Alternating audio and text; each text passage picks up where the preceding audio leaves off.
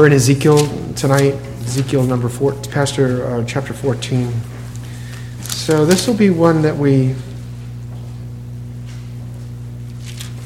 our method has been to take a chapter a week, just not to get too bogged down. It's a prophetic book, but lots of historical narrative, and usually they go faster than, say, a doctrinal pastoral epistle, and it has been going faster. But I think what we'll do is we'll take verses 1 through 11, that's one portion, and then 12 through 23 is another separate portion, but I'll begin to read at verse 1.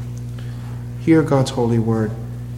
Then some elders of Israel came to me and sat down before me, and the word of the Lord came to me, saying, Son of man, these men have set up idols in their hearts. They have put right before their faces the stumbling block of their iniquity. Should I be consulted by them at all? Therefore speak to them and tell them, Thus says the Lord God, any man of the house of Israel who sets up idols in his hearts, puts right before his face the stumbling block of his iniquity, and then comes to the prophet, I, the Lord, will be brought to give him the answer in the matter of the view of the multitude of his idols, in order to lay hold of the idols of the hearts of the house of Israel, who are estranged from me through all their idols. Therefore say to the house of Israel, Thus says the Lord God, repent and turn away from your idols, turn your faces away from your abominations. For anyone in the house of Israel or among the immigrants who stays in Israel who separates himself from me, sets up idols in his hearts, puts right before his face the stumbling block of his iniquity, and then comes to the prophet to inquire of me for himself, I, the Lord, will be brought to answer him in my own person. I will set my face against that man, make him a sign and a proverb. I'll cut him off from among my people, so you will know that I am the Lord. But if the prophet is prevailed upon to speak a word, it is I, the Lord, who have prevailed upon the prophet. I will stretch out my hand against him, destroy him from among my people Israel. Thus they will bear the punishment of their iniquity. As the iniquity of the inquirer is, so the iniquity of the prophet will be. In order that the house of Israel may no longer stray from me, and no longer defile themselves with all their transgressions. They will be my people, I will be their God, declares the Lord God. Amen. Let's pray. Oh Lord, you are a 3 times holy God. I pray, Lord, increasingly we would think that, we would feel it, it would change our words, our actions, everything about us, that we would sanctify you as we desire to draw near to you. You are a holy God. Help us, gracious God, embrace the truth of this passage that you are calling sinners, even sinners among your people who have been estranged from you because of their idols, that we should repent. Grant me the ability to preach such a message that would bring you glory and honor, and grant us all, Lord God, ears to hear and a heart to receive it, that we would receive both the pleasing things in your word and sometimes the difficult things, that we would receive them all as your word. We pray these things in Christ's name. Amen.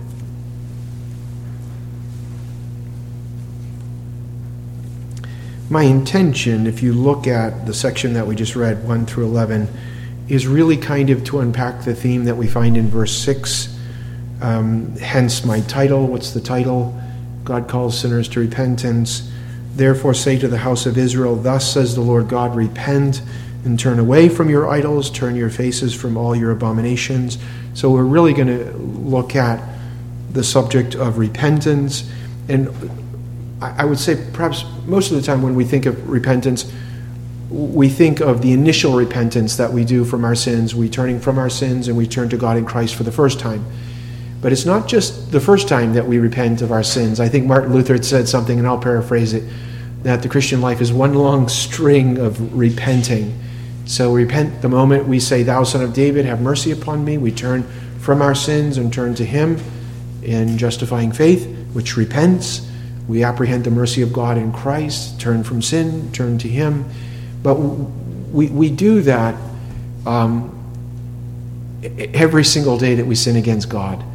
And I would say that even as true believers, we sin against God in thought, word, and deed every day as believers. So yes, there is this initial repentance where we turn to God in Christ, where we turn from sin to Christ, which I think to a large degree perhaps this is here. But it's not the end. Repenting is something that we will be doing, just like belief. We believe initially, thou Son of David, have mercy. That's the initial act of faith. But then we live by faith. So if you're thinking, okay, I've repented, check on to the higher level classes in Christianity. No, we're going to stay. Repenting is something that will be commonplace in our lives as believers. So we're going to look at this. Now, thematically, we've said this many times regarding the book of Ezekiel, which is true. A significant portion of the book of Ezekiel is God's promise to send judgment on persistent sinners. The first, chapter 1 through 23, we have God's promise on persistent Israelitish sinners. He writes to the Old Testament church, as it were. He says, if you persist in your sin, I'm going to judge you. And then I want to say from chapter 23, 24, 25, something like that, to the end, he speaks to the nations, to the Gentiles. In the land of my youth, they would refer to the Gentiles as the Goy, which is singular, or Goyim, which is plural. It just means nations, so it's Gentiles. So the first section, God says to the Jew, if you persist in your sin, I'm going to judge you. And then he says to the Gentile, if you persist in your sin, I promise I will judge you. And when I say judge, God promises to judge sinners. And we've mentioned before, God's promise to judge sinners is not just in the abstract. We've said many, many times, it's not sin separated from the moral agent that's doing the sin that God will judge. It's the actual moral agent. And so think of it like this. God hates sin, and God will punish sin, but God will not punish, say, the murder. God will punish the murderer. I know it seems almost self-evident, but sometimes we're very, very good at excusing ourselves. We'll say, well, God hates the sin, but he sure loves me, and that may be true if we're in Christ. But he does mean, for those people that are unconverted, he will actually punish the moral agent. And then when, for the believer, we don't receive punishment, which is punitive, we receive discipline, but he's not disciplining our sin in the abstract. He's disciplining us as the moral agent.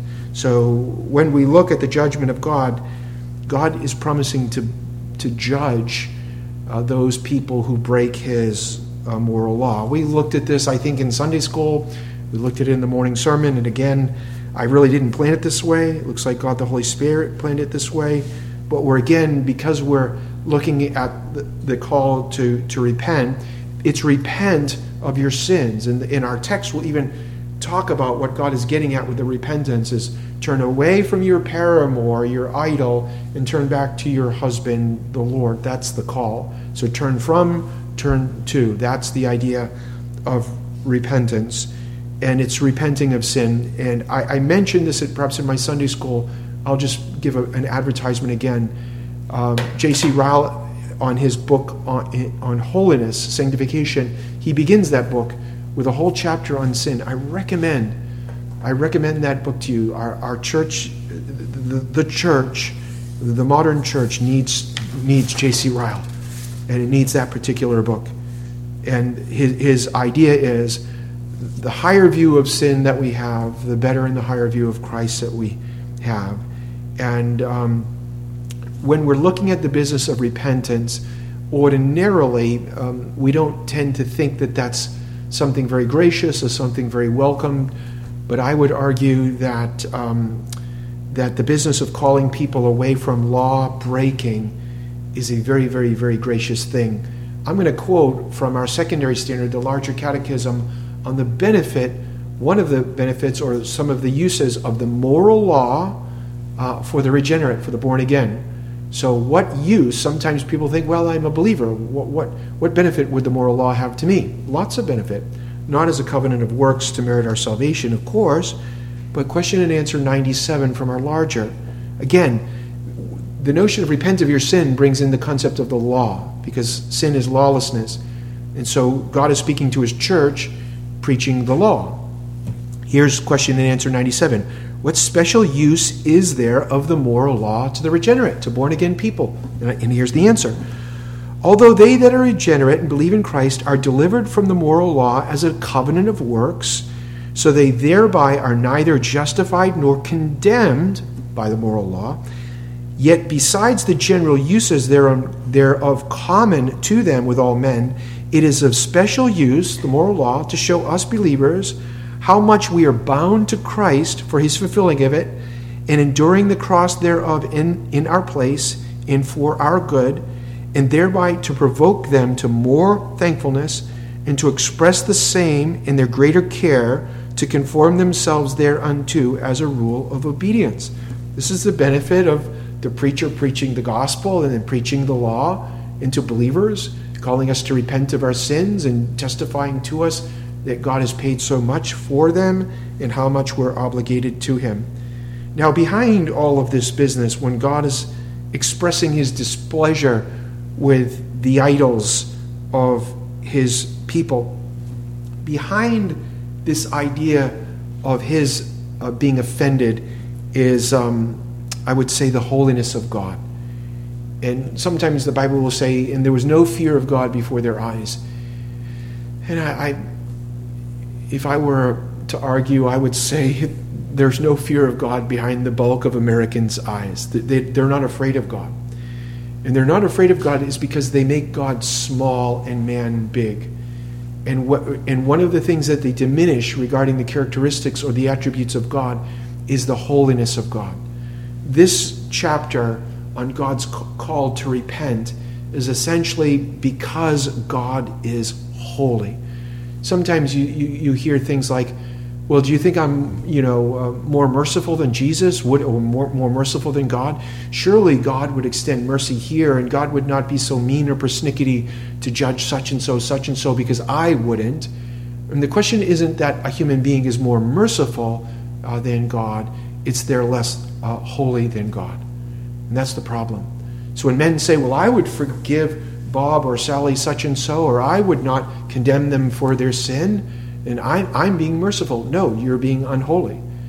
And when we look at God's condemnation of sin and his call to repentance, it flows out of the holiness of God. And the holiness of God, we mentioned this before, has two ideas to it. The transcendence of God, that he's other. He is not his creature. He creates, but he's high and above the creature, high above the creation. And that's the transcendence of God. And then also you have the moral purity. God is all righteousness with no unrighteousness.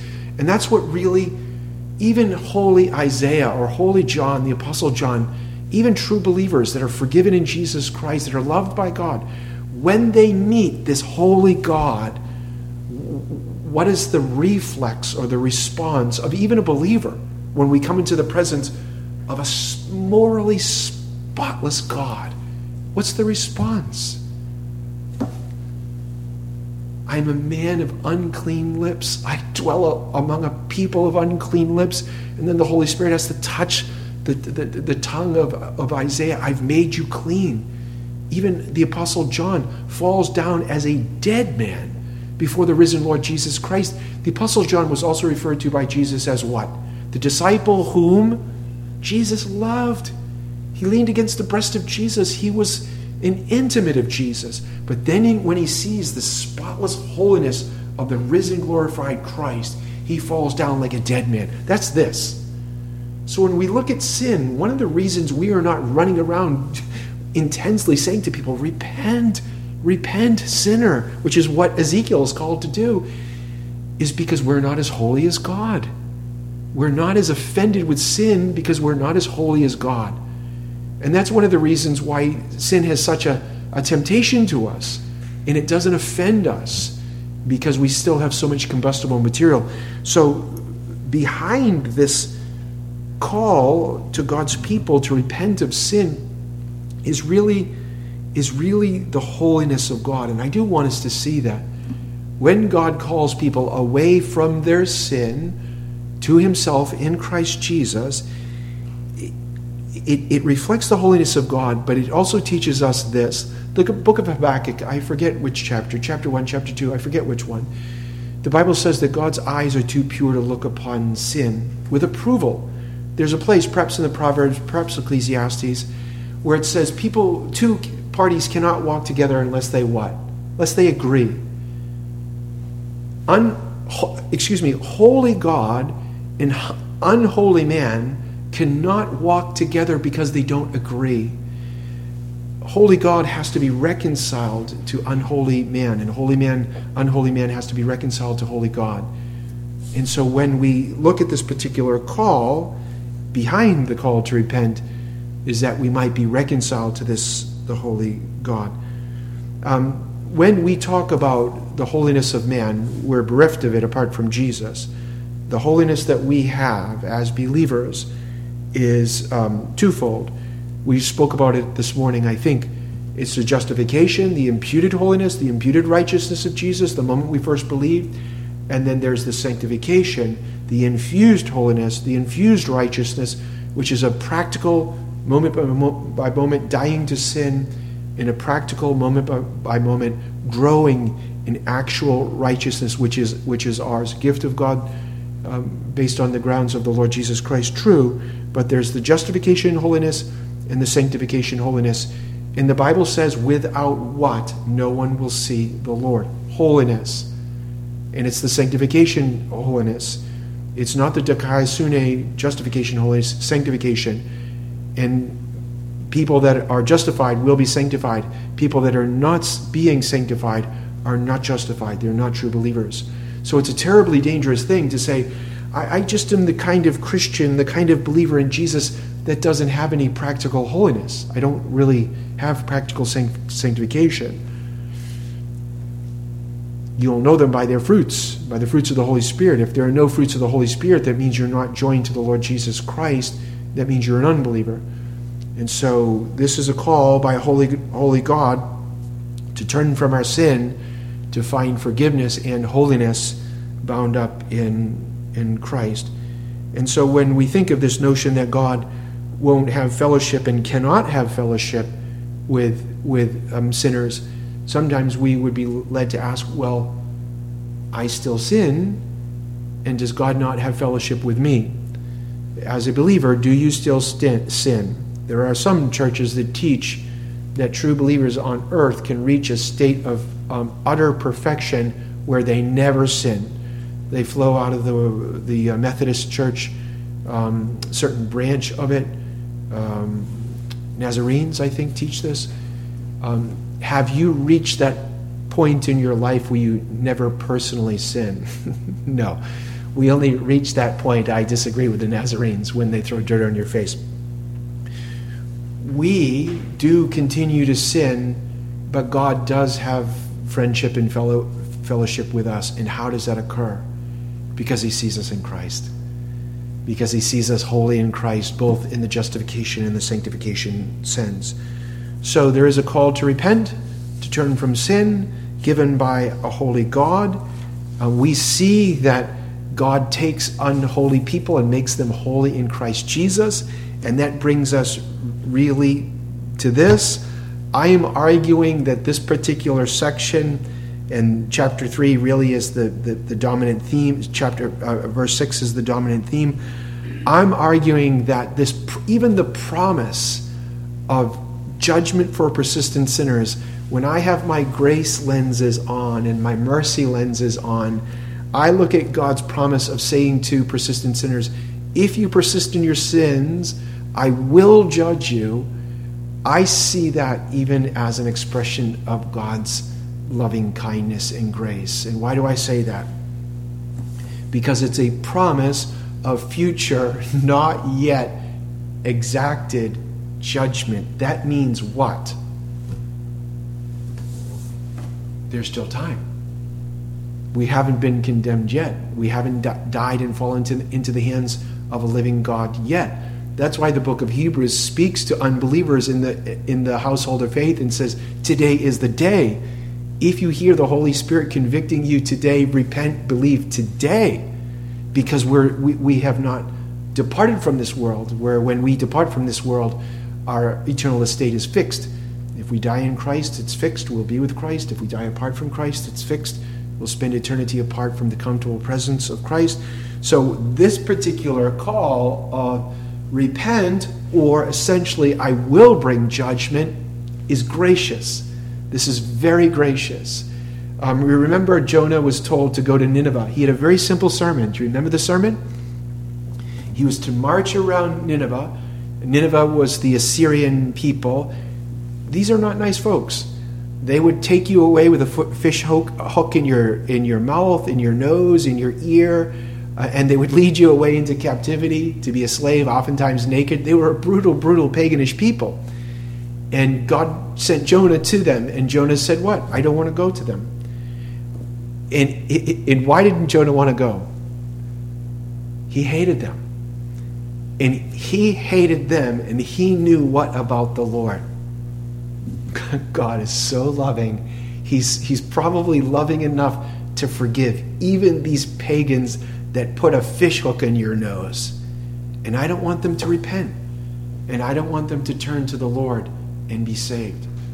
And so his sermon was to march around the city and say, in 40 days, God will overthrow every sinner in this place and bring condemnation upon your heads. 40 days. And what did that pagan king conclude? And he was right. Well, it's not 40 days. It's a promise of 40 days. And he actually believed it. If we make the 40 days, we're undone. And he reasoned like this. Perhaps if we repent of our sins and we turn to him, he will relent. And was he right? The preaching of repentance, we ordinarily think it's some crazed man with veins popping out of his head, maybe holding up a black Bible on the corner of I don't know where it is downtown, and yelling at you as you drive by on Saturdays, repent. Beloved, I don't see Ezekiel doing that. Ezekiel is not looking with glee, repent or you'll be condemned. Ezekiel is one of these people. He loves them. The bone of his bone, flesh of his flesh, these are his people. And he's calling them, turn from your sin, find your forgiveness in Christ. I would argue the best kind of preaching of repentance is to include ourselves in this. I am the sinner. I am the man. I need to turn from my sin. I need to believe in the Lord Jesus Christ. If you've ever had to call your mother or your father or your son or your daughter to turn from sin, please, Mom, please repent of your sin and turn to Christ. If you were the son, how would you speak to your mom about repentance? How would you do it? Like this? No. You'd be crying, telling her, Mom, please, this will take you away from God forever and ever and ever. But if you come to him with your sin and ask forgiveness, bring him your idols, he'll forgive you. So when we think of the business of preaching the law, preaching the holiness of God, preaching against sin, which clearly God calls Ezekiel to do. Look at the various classes that he's already been sent to. He's been sent to the prince. Tell the prince he's sinning. Tell the people he's sinning. Tell the priests they're sinning. What did we look at last week? Tell the prophets they're sinning. And now he comes to a different class. Tell who? Tell the elders they're sinning. Oh, poor Ezekiel. Poor Ezekiel. Every single class of person he's saying to them, repent. Turn from your sins. Turn back. Repent. Turn back. I could very well imagine that Ezekiel would say, can I have another theme to preach on? And the reason he has the common theme is because the people are in their sin. Peace will not benefit them. But again, it's something gracious. So when we hear a repentance call from God, we shouldn't recoil from it. Our catechism says it's an evangelical grace. It's a gift of God. It's necessary. The Lord Jesus Christ preaches repentance. Luke chapter 13, 1 through 10, something like that. He says the tower that fell on the people in Siloam, or the sacrifices that Pilate mixed their blood with. Do you think that you're worse sinners? Unless you repent, you'll perish. But see, there's that time indicator. It's still today. I can repent. I can turn back to the Lord God in Christ Jesus. So when we look at this, say to the house of Israel, repent and turn away.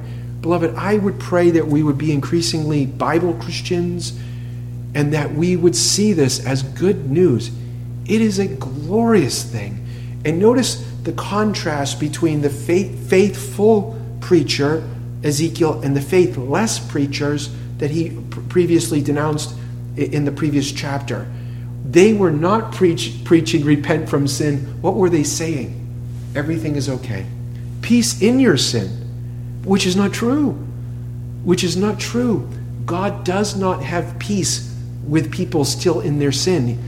There's an active warfare going on. The only way for the enmity to be taken away is for the sin problem to be dealt with. So though the other preachers were more popular, who were not preaching repentance, to hear repent, you sinner, perhaps chafes us the wrong way. And the other person who says everything is wonderful, your best life now, we perhaps would like that person more. Whose hand and feet will we kiss in eternity? The false prophet that told us in our sin, everything is wonderful, don't even worry about it, no need to repent, everything is good, stay in your sin, everything will end well. Or should we kiss the hand and the feet of a mom, a dad, a grandmother, a grandfather, or a preacher that said, you are in your sin. Holy God hates sin, but holy God has made a way. Turn from it and turn to God in Christ in faith, and he will forgive you. And then what does he say at the end? And I will be your God and you will be my people. If you've ever had a family member that's a drug addict or a drunk or something like that, I have lots of those people in my family. To go to a person who's bound over to that bad activity and tell them everything's wonderful, have another shot of Jameson's, that's wickedness.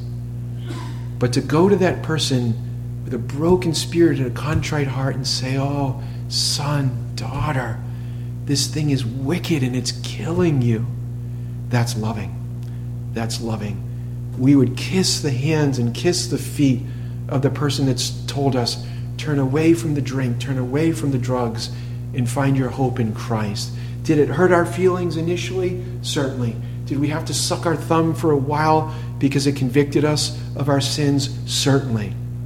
But when we are freed from our sins and we know that God is our God and we are his children, we rejoice. Does that make sense? So when we look at this business of repentance, it isn't what we ordinarily think of in the church, of this man gleefully or glibly abusing people in their sin. No, it's evangelical. The Bible talks about two kinds of repentance, which produces two kinds of sorrow. 2 Corinthians chapter 7, maybe like verses 9 and 10. Worldly sorrow is, I feel bad that I got caught and the handcuffs hurt. It's from below. It doesn't produce heavenly repentance. It just is inward and manward and selfward. But what he's calling these people to do is to produce heavenly sorrow. Oh God, I have broken your law. It's what David does in Psalm 32 and Psalm 51. He says, against you only, O God, have I sinned. Did he sin against Bathsheba and Uriah? Certainly. Should he have gone and repented to them? He couldn't repent to Uriah until he goes to heaven, but certainly he should have. But when he says, against you alone, O God, have I sinned, it shows us what God is calling the people to do. Turn away from the false gods. And true repentance is not towards another human being. Essentially, it's towards God. I broke your law. Forgive me for breaking your law. And that's a radical difference. And you can test yourself. Is my repentance, is my sorrow earthly, worldly, which is not evangelical, which is not repentance unto eternal life? Or is it gracious? Is it a gift of God? Do you cry tears of repentance towards God, or towards man, or towards self? And then it will indicate whether this is a gracious evangelical gift of God. So this is the good news of repentance. We read from our shorter catechism, there's a whole chapter in our confession, chapter 15, that deals with it. Chapter 15, verse 1, repentance unto life is an evangelical grace. The doctrine whereas is to be preached by every minister of the gospel, as well as that of faith in Christ. John the Baptist went out preaching what? Repent of your sins and believe in Jesus. Mark chapter 1. And Jesus went out preaching the gospel. What did he do? He said, repent of your sins and believe in me. Turn from sin and turn to Christ the sin bearer. And so we see we see a seminal or an infant form of that. And he tells the people to repent. This is faithful preaching, as I mentioned. Think of John the Baptist. John the Baptist was calling the leaders of the Old Testament church, as it were, you brood of what? Oh, vipers. And then he said to them, repent. And then he said, produce what? Fruits keeping with repentance. It's very easy to say, I hate my sin, I'm turning from my sin, and I'm going to turn to Jesus, my sin bearer. It's very easy to say that. But we prove whether our repentance, hatred of sin, and turning to God in Christ for the remission of that sin is genuine by the fruits it produces. It would be akin to a man saying, yes, I'm repenting of my drunkenness, as he's polishing off a fifth of Jameson's Irish whiskey. Would you believe his repentance is genuine? No. But when you see the person fighting against that and turning to God to sustain him in that fight, then you know the repentance from sin is genuine. And as regards to the false prophets, they weren't preaching a genuine repentance. And the Bible says in chapter 13 that they were whitewashing over the people's sin. Jeremiah says, they have healed the brokenness of my people superficially. It would be like a doctor saying to a person with cancer, you know what? I think you're okay, but what you need is an Advil, and maybe an Advil PM. Maybe you would get a good night's sleep after that, and you would think, wow, what a really nice doctor. Has that doctor healed you or whitewashed the problem? The problem is still there. And so God sends the faithful preacher, the faithful prophet, to not just heal superficially, not just to put a Band-Aid on something that's going to eventually damn them, but to deal with the problem. The problem is that you're idolatrous at heart. And let's deal a little bit with that. We've mentioned this before. I just did. As we walk through the chapters, oftentimes God will address another class within the household of faith. As we mentioned, the prince, the people, the prophets, the priests, and now the elders. And he says the whole lot of them, from the top of the head to the tip of the toes, the whole lot of them are apostate. This is a Hebrews chapter 3 and Hebrews chapter 4. It doesn't look good for the visible household of faith. So now he's sent to these elders. We've seen these fellows before in chapter 8, verse 1. Then some of the elders came to me and sat down before him. Elders are, these men were instituted, was it Moses' father-in-law, Jethro, that said, Moses, you're working yourself to death. Here's what you should do. You should institute the business of representative rulership, guides, elders. These are early presbyters, which is what an elder is, a presbyter. So presbyter, in this case, plural, presbyteroi. And so these are elders. Oftentimes these men were, they had chieftains, leaders of tribes, and they would lead and guide the people, and I would say, civil matters, secular, but nothing secular in a theocracy. Everything is religious. But in the day-to-day life, so if you had a dispute or something like that, you would go to the local group of elders, and they would help you apply God's word in settling that dispute. And so God says to these people, tell them that they're committing idolatry in their heart. What's interesting is, right after God tells Ezekiel, go to the false prophets and rebuke the false prophets, and now, of course, he would have been doing it in front of the presence of these guys. And then right away, the elders who are idolatrous, they say, Ezekiel, you need to clear your schedule book. We need an appointment right now. We saw you preach and heard you preach that sermon against those wonderful prophets that we hired, and we want to talk to you.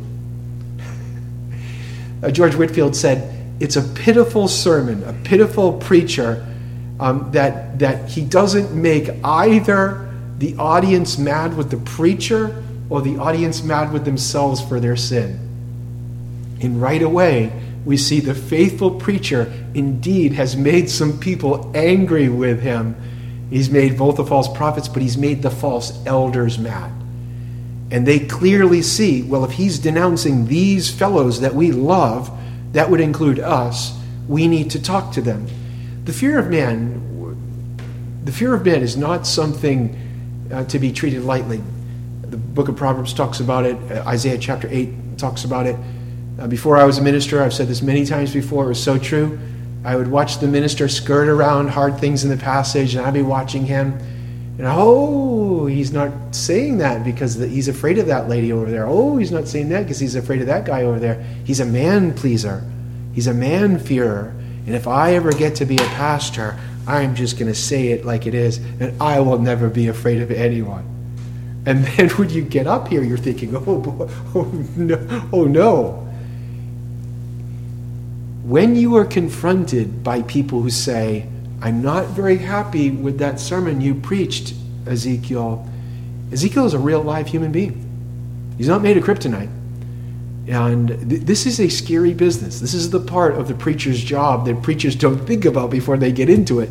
Is a scary business. And it hurts their feelings. And a lot of times the ministers end up wanting to do what? Run away. And that's why they call Jeremiah the weeping prophet. He's crying all the time. This is part of the burden of the minister to get people angry with him. And it doesn't do anybody any good to say, I'm just the messenger, don't shoot the messenger. No, they always shoot the messenger because they can't shoot the one who sent the messenger, which is God. And so he clearly has provoked a response from these people. And notice what he does. And this is by God the Holy Spirit. The fleshly response would be to say something like this. Well, I know, I was just talking about the prophets. I didn't mean you guys. You guys are great, and we're okay, and okay, don't let it happen again. But what does he say? Oh, by the way, I have a word from God for you guys too. You're idolaters. This is stunning. This is the grace of God, the Holy Spirit in the life of Ezekiel. I feel so bad for this guy. Everybody is getting it because everybody's sinning. And so he says, and by the way, you have idolatry in your hearts. You have turned away from your true husband and head, God, and you have a paramour in your heart. And from which, when he says you have idolatry in your hearts, it teaches us about the nature of God. God is omniscient. He knows everything. And it also teaches us the seed of true religion. I mentioned Jonathan Edwards this morning. His magnum opus, is that what it's called? Greatest work is Religious Affections. And Jonathan Edwards argues that the heart is the seat of true religion, essentially affections, love to God and love to people. It's the heart. The heart is who we are. It's not this. This is not who we are. If I were to, God forbid, cut your leg off. My grandfather had his leg cut off with a diabetic sore. He had diabetic sores and they cut his leg off. And when I went to see my grandfather and we were crying and praying and I was talking to him about Jesus, and was it my grandfather? Yeah. Was he the same grandfather that I loved and knew even when he had two legs? Yes. He could have no legs. He could have no arms. He could have no teeth, no eyes. It's the heart. The heart is who we are before God. I'm not saying this is not part of who we are. We're going to have a new body. So I'm not saying that. But what we learn is the heart is the heart of the matter. So it's not the external that counts before God. It's not the, I'm going to do this and the external, because they're still trying to keep up the external. We're going to go to the prophets and we're going to ask for the prophet to give us a ruling from Jehovah. And yes, we love this. And God says, no, you don't. All of the outward is hypocrisy. It's for show. Because I see that your heart is not for me. Your heart is for your false God. You love your false idol. You don't love me. And so when you come to me and say, yes, I would like to know what the Lord says. No, you don't. Outwardly you say, what does the Bible say in the book of Isaiah? They draw near to me with their lips, but their what is far from me? Their heart. This is like the guy cheating on his wife. He's sitting across the dinner table talking to his wife. I love you, babe. I love you, buttercup. But no, the heart is with the paramour, far away. Doesn't love the true wife, loves the false wife. That's this. And God says to them, I know what's in your heart. And then he turns to the people. He says, you have idolatrous hearts, that you're loving the creature and you're not loving me. And it's an either-or proposition. You see that? He says, you have turned yourself away from me. You've estranged yourself to me by these idols. And what are the idols? If you look God has already denounced the idolatry was like the major sin of Israel. Idolatry. If you read Ephesians chapter 5, it will talk about immorality, coarse jesting, all sorts of things being symbolical or figurative idols. Calvin said the heart of human beings are idol-making factory. What we love most is our God. What we love most is our God. What we love most is either God or an idol. Oh, I love my truck. I love my car. I love my job. We can make an idol of anything. Where your heart is, there your treasure is. That's your God. And God says you actually love stuff and things and people and honors more than you love me. And I'm calling you to repent. And this is horribly convicting because it's so easy for us, even as true believers. Is it not easy for us to grow cold in our love of Christ and to change that love for God in Christ for an obsessive, idolatrous love of the creature? Isn't it easy to do? And God says, you're estranged from me. And for these people, for the Israelites, you could say, well, why was idolatry so enticing to them? And I want you to think of this. Out of all of the peoples of the earth, they alone worship the true God. Out of all the other peoples of the earth are all idolaters. And the Bible says bad company does what? If you are looking around religiously and everyone else is an idolater, wouldn't it stand to reason that that's a pretty good temptation for you? And here's the reason why it's so enticing to us. It appeals to the flesh. You don't need spirit-wrought faith. You don't need evangelical grace or gracious repentance to find fleshly religion attractive. You can be fallen. It appeals to that. And so this is one of the reasons why people love idolatrous forms, and I would even say idolatrous forms of quasi so-called Christianity. And we see from the idolatrous heart, we've mentioned already, look at verse 7. This is the hypocritical tongue. This is the people who say, I'm worshiping my false god, and then they go to church and they say, preacher, can you pray a prayer for me? Or I really want to know God's will on this. And God says, you actually don't. And you're just doing it. Why would people be formalists or hypocrites? Why would they do that? Well, you don't want to appear like you're a pagan. And then God says that he is against them. A number of places, I'm going to set my face against that kind of person. And the Bible says this in the book of Revelation, behold, I'm coming quickly. My reward is with me to render to every man according to what he has done. I am the Alpha, the Omega, the first and the last, the beginning and the end. Blessed are those who wash their robes, that they may have the right to the tree of life and may enter by the gates into the city. Outside are the dogs, the sorcerers, the immoral persons, the murderers, and the idolaters, and everyone who loves and practices lying. God says here to his people, even though you're attached to me formally, we talked about this morning, there is coming a great day when God himself will weigh our hearts. Are our hearts born again? Are they regenerate?